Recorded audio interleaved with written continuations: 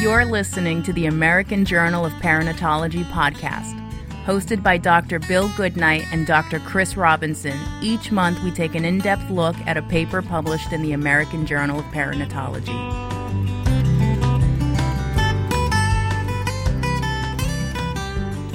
Welcome to this edition of the American Journal of Perinatology podcast series. Today it's my pleasure to welcome Dr. Caroline Mars, MD, on behalf of her co-authors from the University of Texas Medical Branch in Galveston, Texas, to discuss their recent paper, Zika virus and pregnancy, a review of the literature and clinical considerations. While the Zika virus has been identified since the 1940s, a sharp increase in cases in South America in 2015 has garnered international attention. Especially important is the potential association of maternal Zika virus infection during pregnancy and the risk of fetal transmission and fetal disease. Accompanying this increase in case identification in South America, there has been a sharp increase in the identification of cases of neonatal microcephaly, for which the Zika virus has been implicated as the etiology. Dr. Mars and her colleagues have summarized what is known about the Zika virus in early 2016, as well as the implications of Zika virus for women who are pregnant and planning pregnancy. Dr. Mars, thank you very much for joining us today. Thank you for having me.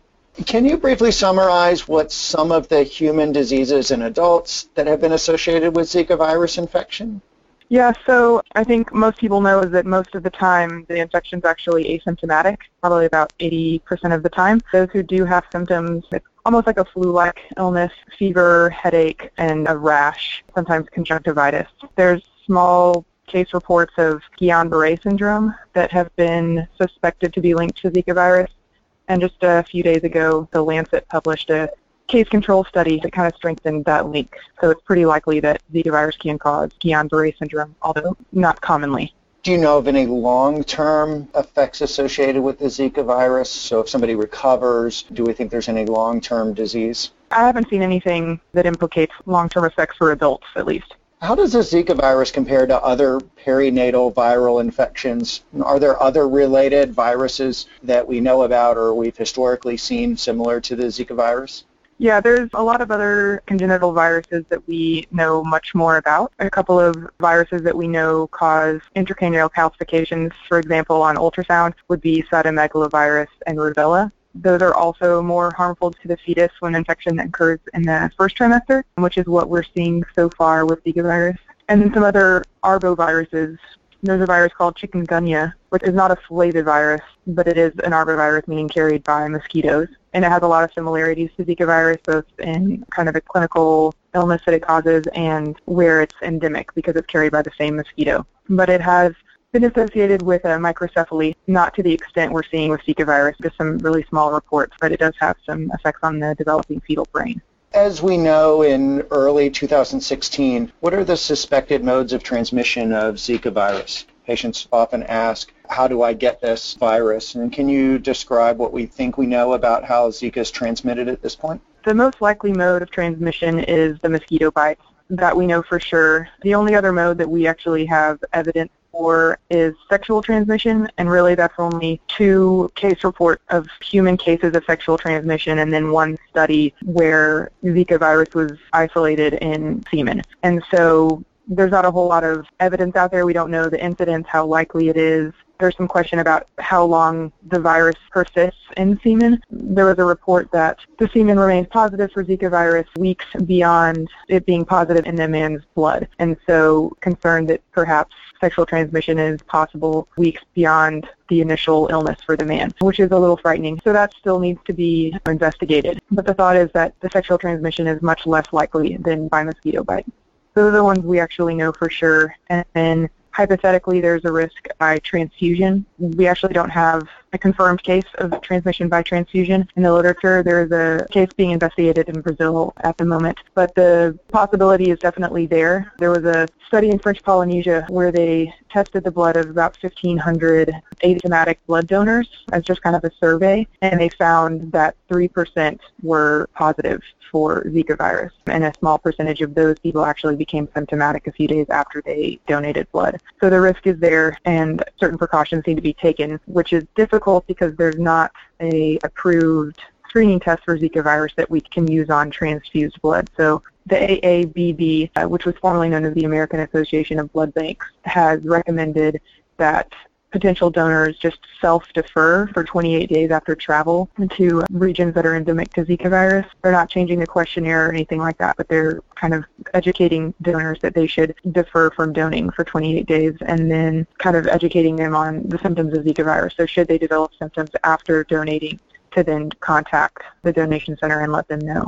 And that's the way we're going to try and protect the blood supply in America, at least. And then there's also a question of whether there's transmission by breast milk. This hasn't really been studied, and it's an area that I find particularly interesting. There's reports of breast milk testing positive for Zika virus by PCR, which just tells us that the virus genome is present, but it doesn't really tell us whether the breast milk is actually infectious or not. You would need to do a cell culture to prove that. But I think it's really important to answer that question because the neonatal brain is still rapidly developing. And so if it was possible to transmit Zika virus through breast milk to a neonate, we really don't know what the effects of Zika infection on a newborn's brain would be. So I think that's really important. One thing we don't feel is a high risk for transmission, if I'm correct, is close person-to-person contact seems to be unlikely to be a source for transmission. That's correct. There's no evidence that close contact spreads the virus, and related viruses are not spread that way either. So that's really not a concern at this time. And so the bulk of this transmission seems to be from a specific species of mosquito. Where does that mosquito live, and should we be worried about that in the United States and other areas in the world where the virus is not currently active? The mosquito that carries Zika virus is called Aedes aegypti, and there's another species called Aedes albopictus, which can also carry it just less commonly than the Aedes aegypti. They're clearly endemic in South America, but the CDC has a map online that shows that they are actually endemic in a large part of the southeastern and eastern United States, including South Texas, where I live. We have no confirmed cases of local transmission of Zika virus, meaning no transmission from mosquito to human in the continental United States. The American women that have confirmed infection have traveled to one of the endemic areas. That being said, the mosquitoes are here. There's a lot of international travel. I wouldn't be surprised if we had local transmission in the next year in America.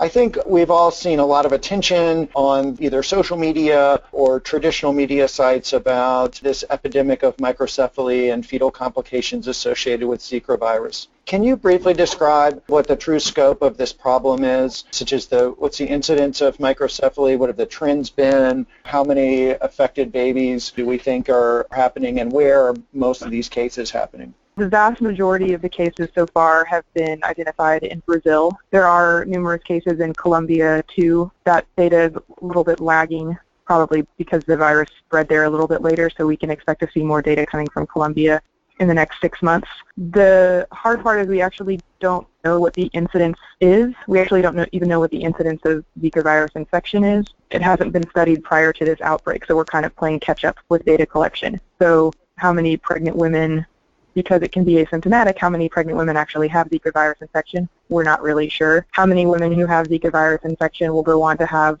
a affected fetus, we're not really sure. Those are the big questions that's what we're trying to find out right now with the epidemiologic studies that are going on in South America. It was the Brazilian Ministry of Health when they reported the 20-fold increase in incidence rate of microcephaly from the past 4 years that really spurred on the research and hype about Zika virus. So clearly something is going on, and as more and more evidence comes out linking it to Zika virus, it's becoming more and more likely that there is a causal relationship. So we've known about this virus since the 40s, and it's been well documented in several African countries. Why do you think there was this all of a sudden increase in cases in South America, and what implications might this have for North America or other countries? If you look at a map and look at the timing of when the virus was first discovered in Africa, when the first human cases were in Africa, and the different outbreaks across the Pacific Islands, you can see it spread from Africa eastward across the Pacific and found its way to South America. The hypotheses that are out there about why this outbreak is so much more extensive in South America would be, is the population naive to this kind of virus or related viruses, meaning they don't have certain immunities that maybe people in Africa have because there are related viruses that would give them that immunity? Is there a new mutation or recombination events that are making this strand of the virus more virulent. Those are ideas, but we don't know. I think the implications for North America are very similar. We live in a large country that's naive to these sort of viruses. I think the possibility is there. Things that make it different in North America, probably a higher percentage of people live indoors with air conditioning or have screened-in homes. Those are some of the things that make Zika virus kind of so easily spread in parts of South America, is that the mosquito, the Aedes aegypti, actually prefers being indoors. So if doors are open because it's warm, there's no screening, no air conditioning. It's just a kind of perfect setup for the mosquito to enter your home and bite humans. And one of the things I learned during my research is that the Aedes aegypti actually prefers biting humans to other mammals. So it's kind of the perfect vector for this virus. Can you describe what some of the current evidence implicating Zika virus is in the rise in number of cases of fetal microcephaly? It's basically been coming out rapidly, case reports since December, making the link between Zika virus and microcephaly stronger. They are all case reports at this point, but we have evidence of amniotic fluid testing positive for Zika virus infection in pregnancies where they have microcephaly. We have evidence of early miscarriages in women who reported symptoms consistent with Zika virus where the fetal remains tested positive for Zika virus. We have case report from Slovenia, a woman who had lived in Brazil, had a febrile illness in her first trimester. Fetus developed microcephaly on ultrasound at 28 weeks, and she underwent an elective termination. They did a completely thorough autopsy, and there was Zika virus isolated in the fetal brain tissue, and really interestingly, no other tissues, just the brain. We have actually quite a bit of kind of mounting case report evidence that there is a link between Zika virus and microcephaly and the fetal brain insults. What's known about the pathogenesis of Zika virus and fetal infection? We don't know a lot about the pathogenesis of Zika virus infection for the fetus. The evidence we do have from the early investigation in Brazil is that infection in the first trimester is likely the worst in terms of fetal outcomes. And that makes sense. Some other congenital infections, like I mentioned earlier, cytomegalovirus and rubella, that have effects on the fetal brain, those effects are worse when the infection is in the first trimester. So I think a lot of information is focused on the finding of fetal microcephaly, well, both fetal as well as infant microcephaly. How are you defining microcephaly in both the prenatal and the neonatal period?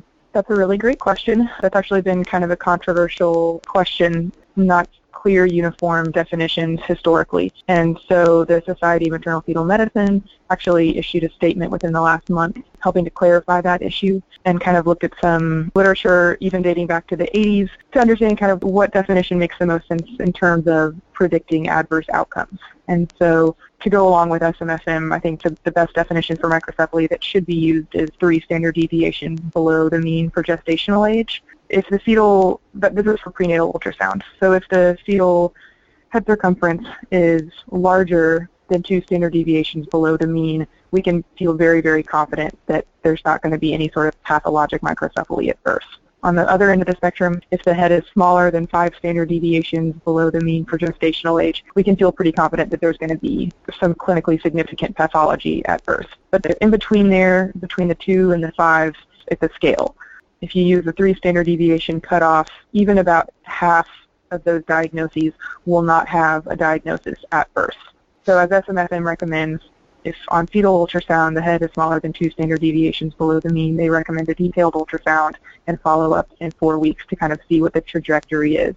If it's getting smaller or staying the same, and kind of helping you go that way. And saving the diagnosis of microcephaly for 3 standard deviations below the mean or smaller.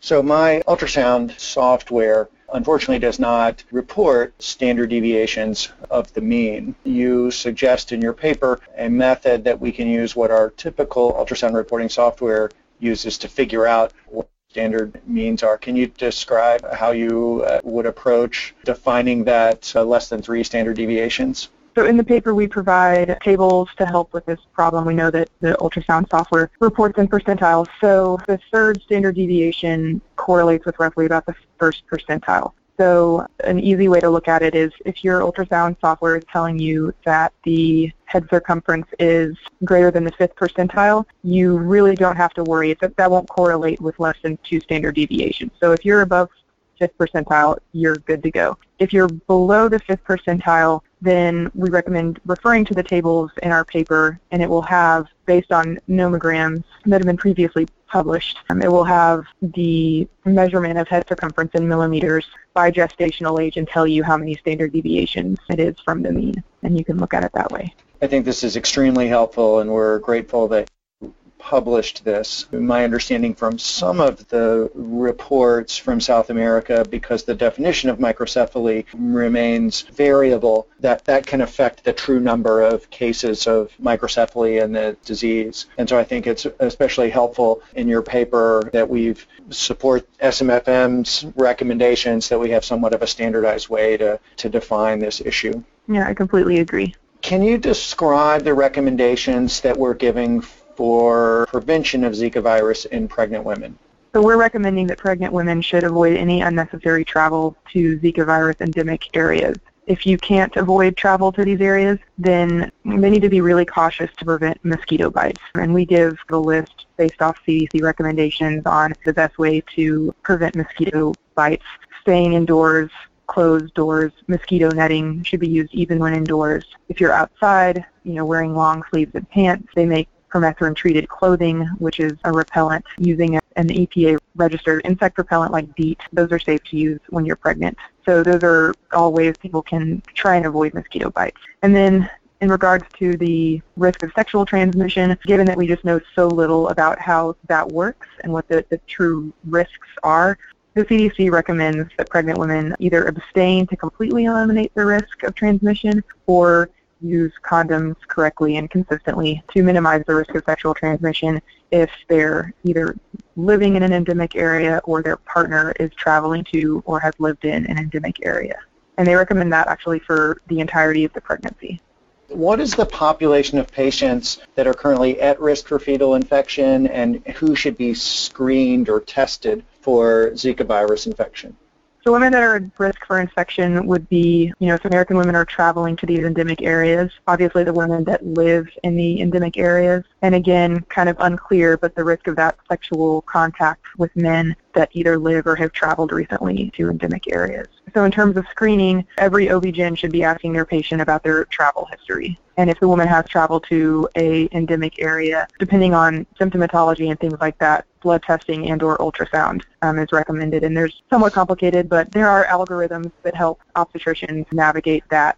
So in a patient that we identify as potentially having an exposure to Zika virus, either through travel or through contact with a partner, what are the recommendations and the tests that are available for screening for maternal infection as well as fetal disease? Basically, you can treat a woman who's had sexual contact with a man at risk of infection almost the same as a pregnant woman who's traveled to a high-risk area. They're managed very similarly. If a woman's traveled to a high-risk area and she's symptomatic or she reports symptoms consistent with Zika virus infection, fever, headache, conjunctivitis, rash, she should really have blood testing and ultrasounds. And even asymptomatic women, the CDC kind of tentatively says they, quote-unquote, can be tested. That's kind of left to, I feel like, the discretion of the obstetrician, only because our testing is not perfect. And so an asymptomatic woman, if we do a blood test, I can't tell her the rate of false positives or false negatives. We know that they're substantial because the serologic testing is just not perfect. There's a lot of cross-reactivity with other flaviviruses, and so it's just kind of a difficult decision to make. But following the CDC recommendations, if a woman's traveled to a high-risk area, definitely if they're symptomatic, they should have their blood tested. The tests that are available is a reverse transcriptase PCR test in serum. This test for genomic material of the virus in the blood, and it really only stays positive roughly 4 to 7 days from symptom onset, so in that acute viremic phase. So if you catch a woman in that time period, that's great. A lot of times, though, they're going to say, well, about 3 weeks ago, I had symptoms, and now I've read about Zika virus online. What should I do? And once you're out of that acute window, the only test that we have is the serologic testing, so looking for Zika virus IgM. Like I said, there's problems with cross-reactivity, false positives, et cetera. It's just a technically difficult test. It's really only being done at the CDC and a very few number of local health departments. There's other follow-up tests the CDC will do to try and clarify whether the diagnosis of Zika virus is true or not, but it's just not a perfect test. So, the fear is that we might cause some undue anxiety for women with some of these tests, but that's the approach to screening. Do you have a recommendation for timing of ultrasounds and gestational age, that you should do ultrasounds to look for fetal microcephaly or in a patient who potentially has exposure? I think the first ultrasound being that routine 18-week anatomy ultrasound makes sense. It gets you in before that 20-week mark. And also, it's very uncommon to be able to see microcephaly that early in pregnancy. From the data that is out there and kind of consistent with other causes of microcephaly, we usually don't see it on ultrasound until you're closer to the 28-30 week time frame. And so I think starting with the anatomy ultrasound and then the serial ultrasounds every 4 weeks, depending on the situation, makes sense. You're looking at the trajectory. Is the head circumference getting smaller? Is it stable? And then, of course, if you get below that 3 standard deviation is when we would talk about offering amniocentesis to test the amniotic fluid for Zika virus. So amniocentesis would be recommended if you see fetal abnormality. Any other indications that you would recommend an amniocentesis? For a woman that has the risk factor, meaning she's traveled or has lived or has been with a partner, and either has positive blood testing or positive or concerning ultrasound findings, those would be the indications for an amniocentesis. And SMFM recommends after 15 weeks, and proper counseling about the risk of fetal loss and really our kind of incomplete knowledge about Zika virus transmission. Like, for example, we don't actually know if you have a positive amniocentesis, what the complication rates for the fetus will be. So let's say a woman comes in, complains of symptoms, has a positive blood test, normal ultrasound findings, and she opts for an amniocentesis and it's positive for Zika virus. We can't even say for sure that she's going to have an affected fetus. So it makes the counseling very difficult. In women in the United States who are contemplating pregnancy, what are your recommendations regarding Zika infection? In the United States at this time, I don't think there's any reason to delay pregnancy. There's no local transmission of Zika virus. Definitely delay baby moons to Mexico. You don't need to be traveling to endemic areas if you're contemplating pregnancy. Do these recommendations differ from the recommendation for women in Zika endemic countries? Yes, several countries in South America have actually recommended to their population that they delay pregnancy. And they didn't really put a timeline on there. They didn't say the word indefinitely, but that's how I read it, that until we understand more about Zika virus, its effects on fetal development, and see if we can get a better hold on vector control. They basically recommended that women avoid pregnancy. As the epidemic progresses, what are some of the current and future research needs or areas of investigation that you think are going to be critically important over the next year or two? There are just so many unanswered questions that really we kind of need all fields working on it. Clearly, epidemiology is important to try and understand the scope of the problem, clarify the causal links between infection and fetal adverse outcomes, especially long-term outcomes. We need better diagnostic testing, as I alluded to earlier, and then basic virology. We don't understand the pathogenesis very well, which makes it hard to come up with antiviral treatments, of course. And then vector control is going to be a huge area of research, since right now that's kind of the only way we know how to prevent this infection would be to stop the mosquito from spreading it. And then longer term, I think definitely not within a year's time frame, but antiviral and vaccine development, that needs to happen. It just probably, we're not going to have those for a couple of years. So what other resources are available, either tracking this disease in the United States or where you can refer patients for more information, or where physicians can get more information on how to have their patients tested or stay up to date on this virus? The CDC website has a ton of information both for patients and for physicians. They just announced that they have developed a voluntary registry to collect information about U.S. pregnant women with confirmed Zika virus infection and their infants. So I think the link online is not posted yet, but that should be coming soon. And any healthcare provider caring for a pregnant woman who has confirmed Zika virus infection should mention this registry, because this will be a great way to collect information and learn more about the disease here in the United States. Dr. Mars, thank you very much for joining us today and for contributing this summary and review for those out in practice. Thanks again for joining us today. Thank you so much. Honored to be here. That was the American Journal of Perinatology podcast. Thank you for listening.